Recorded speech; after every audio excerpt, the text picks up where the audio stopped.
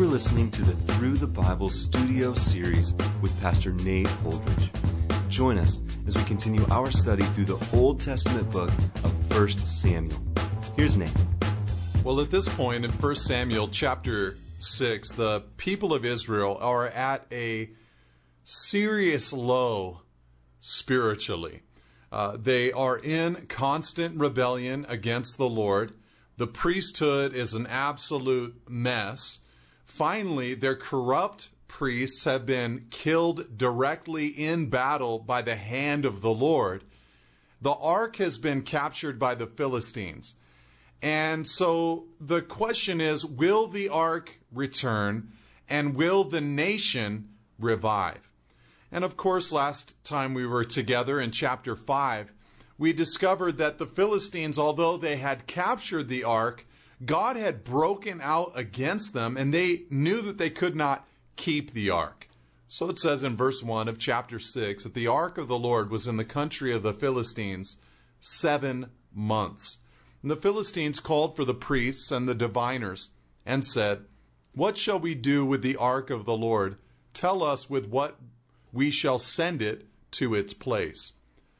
Now the first line is a quiet line in the sense that we don't really know what else is being mentioned there behind the scenes. It was in the country of the Philistines for 7 months. During those 7 months, we don't read of any attempts from Israel to fight for the return of the Ark of the Covenant. It doesn't seem to be a priority for the nation. It doesn't seem to be something that they miss. Maybe they had said to themselves, well, hey, listen, we brought the Ark into battle and we still lost the battle. Of what use is it to us? But for some reason, there were 7 months where the ark remained there in Philistine territory. And the Philistines finally, they're at this point where God has struck them with these tumors. They know that they don't want to keep the ark in their midst. They want to send it back to its place. So they call together their own priests and their own diviners and ask them, what should we send with the ark back to its place? So this ought to be interesting, seeing what these unconverted pagan worshipers decide as far as how God and his ark should operate. So they said, these Philistine spiritual leaders, if you send away the ark of the God of Israel, do not send it empty, but by all means return him a guilt offering. Then you will be healed, and it will be known to you why his hand does not turn away from you. So this is a very common element in their superstitious techniques and ways. The giving of a gift and a sacrifice and all of that. They do use the phrase guilt offering in verse 3, slightly reminiscent perhaps of the guilt offerings that the people of Israel would actually offer to the Lord, but probably more in line with the pagan worship in the surrounding nations. And they said in response, what is the guilt offering that we shall return to him? What thing should we give? What is it? They answered, 5 golden tumors and 5 golden mice, according to the number of the lords of the Philistines, for the same plague was on all of you and on your lords. So you must make images of your tumors and images of your mice that ravage the land, and give glory to the God of Israel. Perhaps he will lighten his hand from off you and your gods and your land. Just devotionally, it's good to mention at the very least that so often the things that we think that we should give to God are things that God would not want. Golden tumors, golden mice, these are not the things that would be pleasing in the sight of the Lord. Unfortunately, on the day of judgment, there will be people who will offer much less than these things to the Lord. It is only the blood of Christ that satisfies the wrath of God. But now this is interesting because, as I've mentioned before, we don't know exactly what it was that had broken out amongst the Philistines, but you've got the linking of a plague rats or mice and tumors. And so, perhaps some kind of plague through an infestation of these mice that was beginning to decimate the countryside and cause the people to experience great sickness. Perhaps that sickness was manifested with these tumors, or as I'd mentioned earlier, perhaps these tumors which were somehow, connected not just to tumors in general, but some versions actually say hemorrhoids because of the actual Hebrew word kind of hints at that being the vicinity of where these tumors would have rested. And so perhaps there's a judgment for their sexual sin, but whatever it was very difficult, very hard, and the people wanted to get rid of this ark as quickly as possible. So they think to themselves, let's put 5 gold tumors, 5 gold mice into this cart and bring it back to Israel along with the ark, and perhaps God will have mercy upon us. Just the mind of man working here at its fullest. Why should, verse 6, you harden your hearts as the Egyptians and Pharaoh hardened their hearts? So they begin to speak now to each other and exhort each other. After he had dealt severely with them, the Egyptians, did they not send the people away, and they departed? Now then, take and prepare a new cart, and 2 milk cows on which there has never come a yoke, and yoke the cows to the cart, but take their calves home away from them, and take the ark of the Lord and place it on the cart, and put in a box at its side the figures of gold, which you are returning to him as a guilt offering. Then send it off, and let it go its way, and watch. If it goes up on the way to its own land, to Beth Shemesh, then it is he who has done us this great harm. But if not, then we shall know that it is not his hand that struck us. It happened to us by coincidence. So, this was a very common way for them to practice divination in that part of the world at that time, where you would basically devise some kind of scheme whereby whatever outcome, you would either get your yes or your no to the question that you were asking. And the question that they were asking here, of course, was, is this the hand of the God of Israel? We've seen Dagon fall down in his temple twice, and his arms or hands and his head break off. We've seen now in various cities and places that we've been ravaged with tumors and plague connected to these mice. Is this a coincidence? Is this the hand of the God of Israel or not? And so they took these 2 cows that had never pulled a cart before, took their calves home away from them, which would, make them, perhaps less able to focus on pulling a cart. And you would expect that they would just kind of not really know what to do. But if they made a beeline for Beth Shemesh, then they would know that that had not happened by coincidence, but that God's hand of judgment was upon them. Now, of course, the irony of this whole part of the story is obvious. The Israelites will not obey the Lord. The Philistines will not obey the Lord, but the cows, they will obey the Lord. So the men did so, verse 10, and took 2 milk cows and yoked them to the cart and shut up their calves at home. And they put the ark of the Lord on the cart and the box with the golden mice and the images of their tumors. And the cows went straight in the direction of Beth Shemesh along one highway, lowing as they went. They turned neither to the right nor to the left. And the lords of the Philistines went after them as far as the border of Beth Shemesh. So an absolute miracle that these 2 cows, these milk cows, never pulled a cart before, never been yoked in this way before. Lowing as they went, they go in a straight direction. They don't turn right. They don't turn left.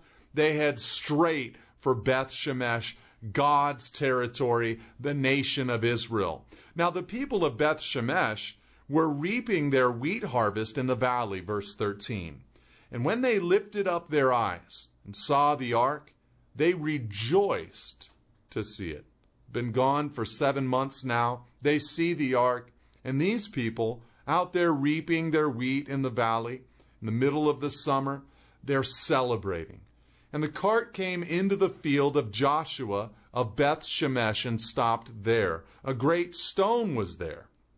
And they split up the wood of the cart and offered the cows as a burnt offering to the Lord. And the Levites took down the ark of the Lord and the box that was beside it, in which were the golden figures, and set them upon the great stone. And the men of Beth Shemesh offered burnt offerings and sacrifices on that day to the Lord. So you see a slight revival beginning to occur in Beth Shemesh. Now, it wouldn't last with everyone in Beth Shemesh, but at least some of them. They see the ark. They call the Levites. They want to handle this ark delicately. They take the cows and the wood from the cart, and they make a fire with that wood and sacrifice these cows upon that fire. They begin to sacrifices, give burnt offerings on that day to the Lord. So worship is beginning now to revive in Israel. And when the 5 lords of the Philistines saw it, verse 16, they returned that day to Ekron. These are the golden tumors that the Philistines returned as a guilt offering to the Lord. One for Ashdod, their main city, one for Gaza, one for Ashkelon, one for Gath, one for Ekron. And the golden mice, according to the number of all the cities of the Philistines belonging to the 5 lords, both fortified cities and unwalled villages. The great stone, beside which they set down the ark of the Lord, is a witness to this day in the field of Joshua of Beth Shemesh. So that great stone at the time of the writing of 1 Samuel was still there. You could go there. It kind of stood there as a witness of that day, the day that the ark returned to the nation of Israel, and revival began to stir amongst God's people. And he struck, verse 19, this being God, some of the men of Beth Shemesh, because they looked upon the ark of the Lord.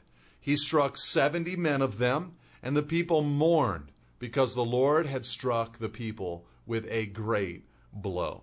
So as much as there seems to be a little bit of revival that's occurring amongst the nation and the people, the men of Beth Shemesh at this point, there was a downside to all of this in that the Lord killed some of the men of Beth Shemesh. And the reason being that they had looked inside of the ark of the Lord. Now, God had declared for the Israelites that they were not allowed to touch the ark, let alone look inside of the ark. And, they realized at least some of this because when the ark first showed up, they went and found the Levites and asked the Levites to be the one to handle the ark. Even though the Levites weren't to touch it directly, they were supposed to be the ones who at least handled it in its covered state and transport it according to the ways that God had designed.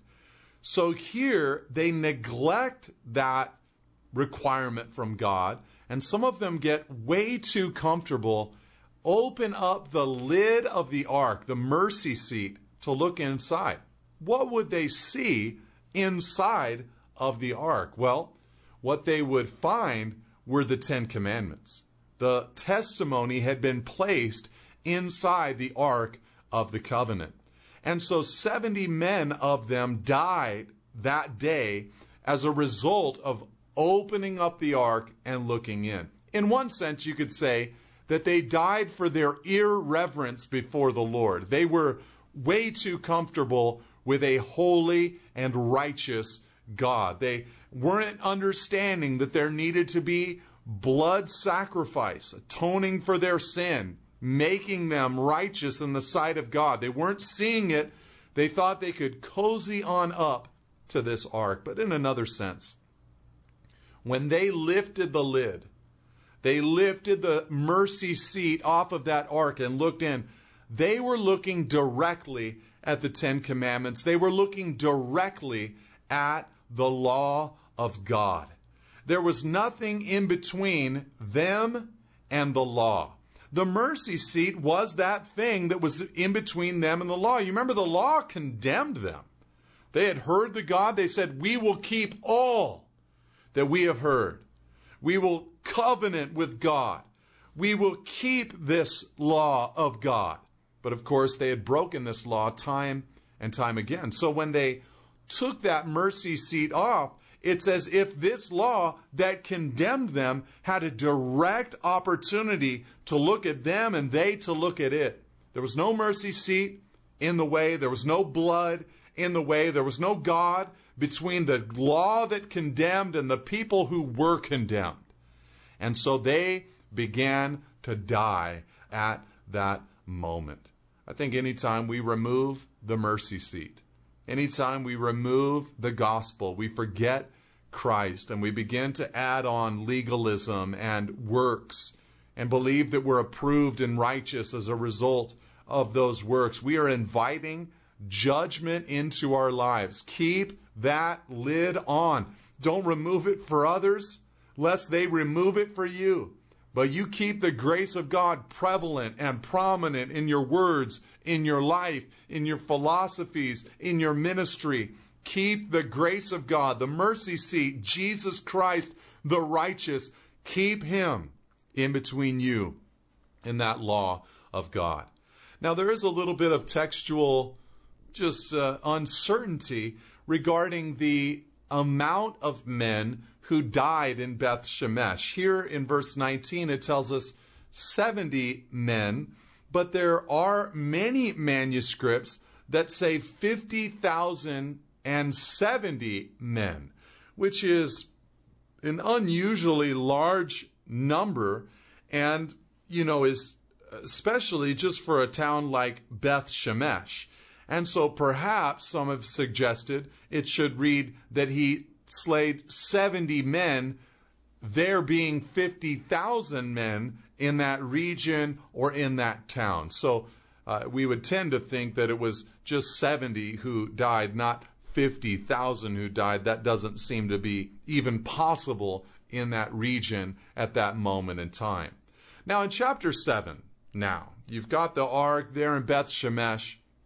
There has been an outbreak now of the wrath of God. And isn't it interesting that the people of God had a stricter judgment passed down upon them regarding their relationship with the ark? The Philistines were getting sick. Some were dying, but the tumors and all of that. But the second the Israelites even looked into the ark, they knew better. Their judgment was swift and real. But in verse 1 of chapter 7, it says, "And the men of Kirjath-Jearim came and took up the ark of the Lord and brought it to the house of Abinadab on the hill." These men in Kirjath-Jearim are bold men, brave men, as we'll see at least once more here in the story of 1 Samuel.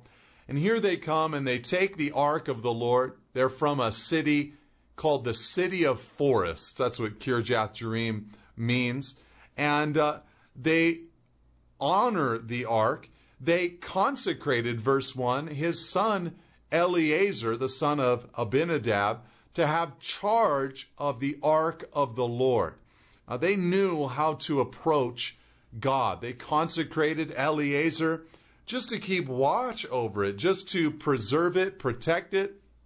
The Beth Shemesh guys looked into it, but these men just simply watched over it. And I love this man Eleazar, consecrated for this particular work, set apart for it, dedicated to it, cleansed from his filth so that he could serve the Lord and the nation in this way. From the day that the ark was lodged at Kirjath-Jearim, a long time passed, some 20 years, and all the house of Israel lamented after the Lord.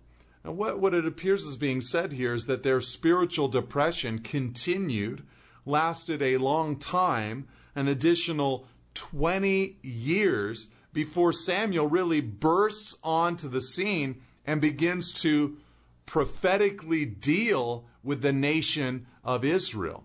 And the reality, though, is that the ark remained at Kirjath Jearim for about 100 years.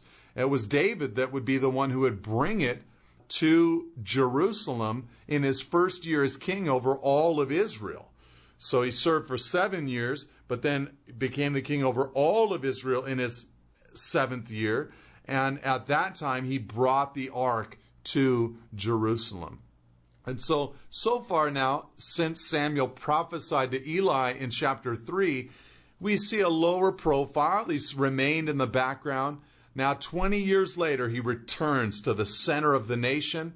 And Samuel said, verse 3, to all the house of Israel, if you are returning to the Lord with all your heart, then put away the foreign gods and the Ashtoreth from among you, and direct your hearts to the Lord and serve him only, and he will deliver you out of the hand of the Philistines. Samuel here wanted to make sure that their dedication to the Lord was legitimate, that it was real. He says, if you're really returning to the Lord, if this isn't just a worldly sorrow or a momentary reflection of sorrow that's hit your heart, but if this is real, and that's what a prophet is concerned with, a real and a genuine work of God amongst God's people. He says, if you're really returning, then this is what you need to do. You need to put away your foreign gods and the Ashtoreth from among you, and direct your heart to the Lord and serve him only. God is an exclusive God. Now, the gods of the nations around the Israelites were fine with a plurality of deities amongst them. They weren't real. They weren't true gods. But the one real true God will not stand for a polygamous marriage with his people. He wants an exclusive relationship with us. Now, there were two gods in particular that the Israelites had to cast out. The Baals, verse 4, it says, so the people of Israel put away the Baals and the Ashtaroth, and they served the Lord only. The thing that's so interesting about these two particular gods is that the Ashtaroth was clearly a god of sex and war, and the god of Baal was a fertility deity and came to symbolize prosperity and financial success. So you have the god of money and the god of sex, and the people of Israel have embraced these gods. And these gods are all too familiar in our modern era and age. They take different forms. They're called different things, but underneath it all, the perversion of sex and the worship of money, which is in the Bible, by God's people, simply supposed to be an instrument in our hands, not something to be worshiped or despised, but a simple, inanimate instrument that we use for the glory and honor of God and provision of our daily affairs. They were worshiping money. They were worshiping sex. So Samuel said in verse 5, gather all Israel to Mizpah, and I will pray to the Lord for you. So they gathered at Mizpah and drew water and poured it out before the Lord and fasted on that day and said there, we have sinned against the Lord. And Samuel judged the people of Israel at Mizpah. Mizpah had become a sort of a common assembly place for the nation of Israel. You see that at the end of the book of Judges. They gathered together to decide what to do about the Levite's concubine that had been killed. And they gathered there to anoint Saul as the king of Israel. So it became an important place, kind of a meeting place. And they get together and they say, we have sinned against the Lord. Let me just say this. Throughout history, this has been the attitude of mankind right before God does a wonderful work. When there's an attitude that, yes, we've sinned, we've fallen, we're broken, we need God's forgiveness, you know that God is about to unleash His grace in a wonderful way. Now, verse 7, when the Philistines heard that the people of Israel had gathered at Mizpah, the lords of the Philistines went up against Israel. And when the people of Israel heard it, they were afraid of the Philistines. And the people of Israel said to Samuel, "Do not cease to cry out to the Lord our God for us, that he may save us from the hand of the Philistines." So Samuel took a nursing lamb and offered it as a whole burnt offering to the Lord. And Samuel cried out to the Lord for Israel, and the Lord answered him. Notice the difference here. Rather than superstitiously believing in the ark, they understand that they need blood.